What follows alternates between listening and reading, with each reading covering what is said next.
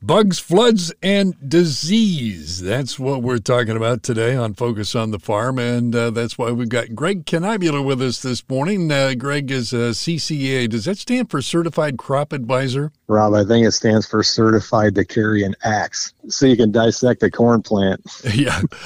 Greg owns and operates G&K Concepts. A lot of you know him personally, a crop consulting firm working with farmers in the Great Lakes region. That includes Indiana, Ohio, and Michigan. But I think the thing, Greg, that probably keeps you busier than anything has got to be the kids during fair season, right? Well, that would be the case for this week because our county fair overlaps with state fair, so it's a whirlwind. Yeah, so not much sleep in between. Well, listen, hot and dry conditions in the past month or so kept most foliar diseases from really exploding, but then we got a bunch of rain all at once, and we got humidity, we got morning dew. Purdue Agronomy Department put it pretty succinctly. They said foliar diseases need three things: a pathogen, a host, and favorable environment. So focus on number three, would you, and the impact of rain and humidity on foliar diseases here in the recent few days. Yeah, that's a great point. There's a disease triangle that needs to come together to make any kind of foliar disease show up. Fortunately or unfortunately, that period of dry weather we had back in June really held things at bay, and really no disease got started.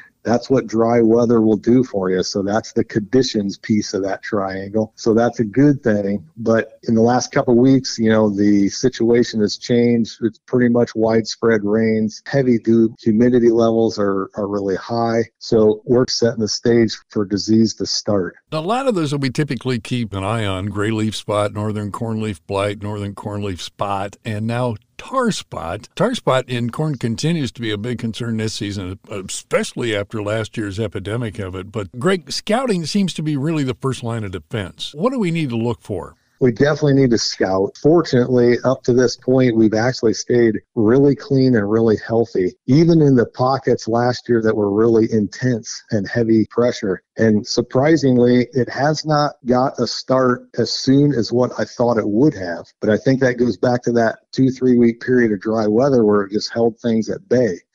But I tell you what, just in the last day or so, we are now getting reports. There's some very minor tar spot being identified, particularly in the north and in the northwest. So it is starting. The whole key on tar spot is don't get behind. If you get behind, there's no recovering. And that's what happened to us last year. I'm told that there's a scratch test that we can do that kind of gives us at least the first indication that we're looking at tar spot and not something else. Yeah, that's a good point too, Rob. There is a scratch test, and it's been misidentified here, but you need to give it the scratch test. You can use your fingernail, and you cannot scrape tar spot from the leaf. If you can scrape it off the leaf, it's not tar spot. So you just got to scout and look for it, but it cannot be scraped off the leaf surface. It just looks like a black dot that's about the size of, if you took a fat tip Sharpie and dabbed the leaf, that's about the size of a tar spot lesion. And that's what you really got to look for. You said you're pretty confident about the corn crop that we've got right here in our general vicinity. What about soybeans? Well, not to be Debbie Downer, but we're not real optimistic on the bean crop. And, we have the month of August to go through, and August makes beans and July makes corn. So it could surprise us. I think we could have some 35 bushel bean fields, and I think we could have some 75 bushel bean fields.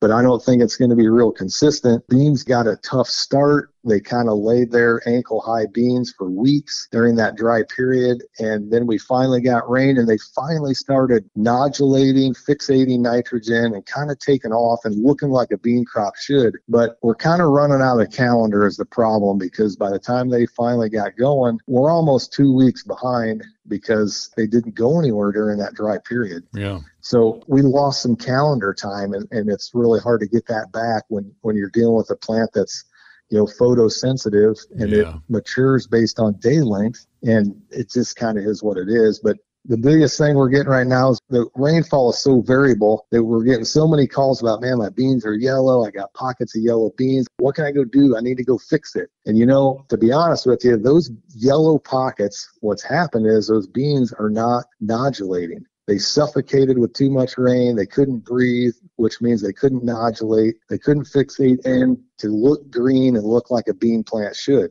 The best thing you can do on something like that is do nothing and let that plant recover on its own before you go the next path of a foliar fertilizer or a fungicide or whatever. Beans actually need a period of dry weather. I hate to say it. So corn doesn't want that. Beans do want that. So you can't have your cake and eat it too, but that's the situation we're in. Yeah. One last question that I had for you. It seemed like we had corn planted over a 3 or even a 4-week period.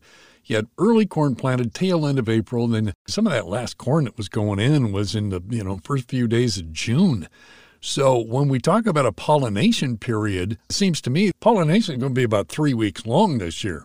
It really will. The first planted corn is pretty much done pollinating now.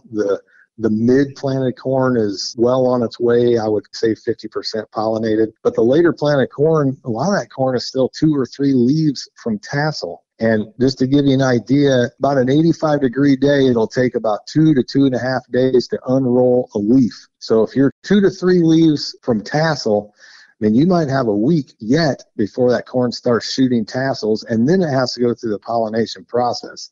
So, the long-term forecast is looking dry. It's looking hot. The later planted corn is going to need a drink to keep it in good situation to pollinate. I'm not real worried about the mid to early planted corn. The later corn isn't out of the woods yet. It still looks good. I still am very optimistic on it, but it's going to need some comfortable temperatures to get that thing going. Greg Knibuehler with G&K Concepts. I always enjoy a conversation with you. It's always instructive. Thanks so much for your time. You bet. I appreciate your time as well. Podcasts by Federated Media.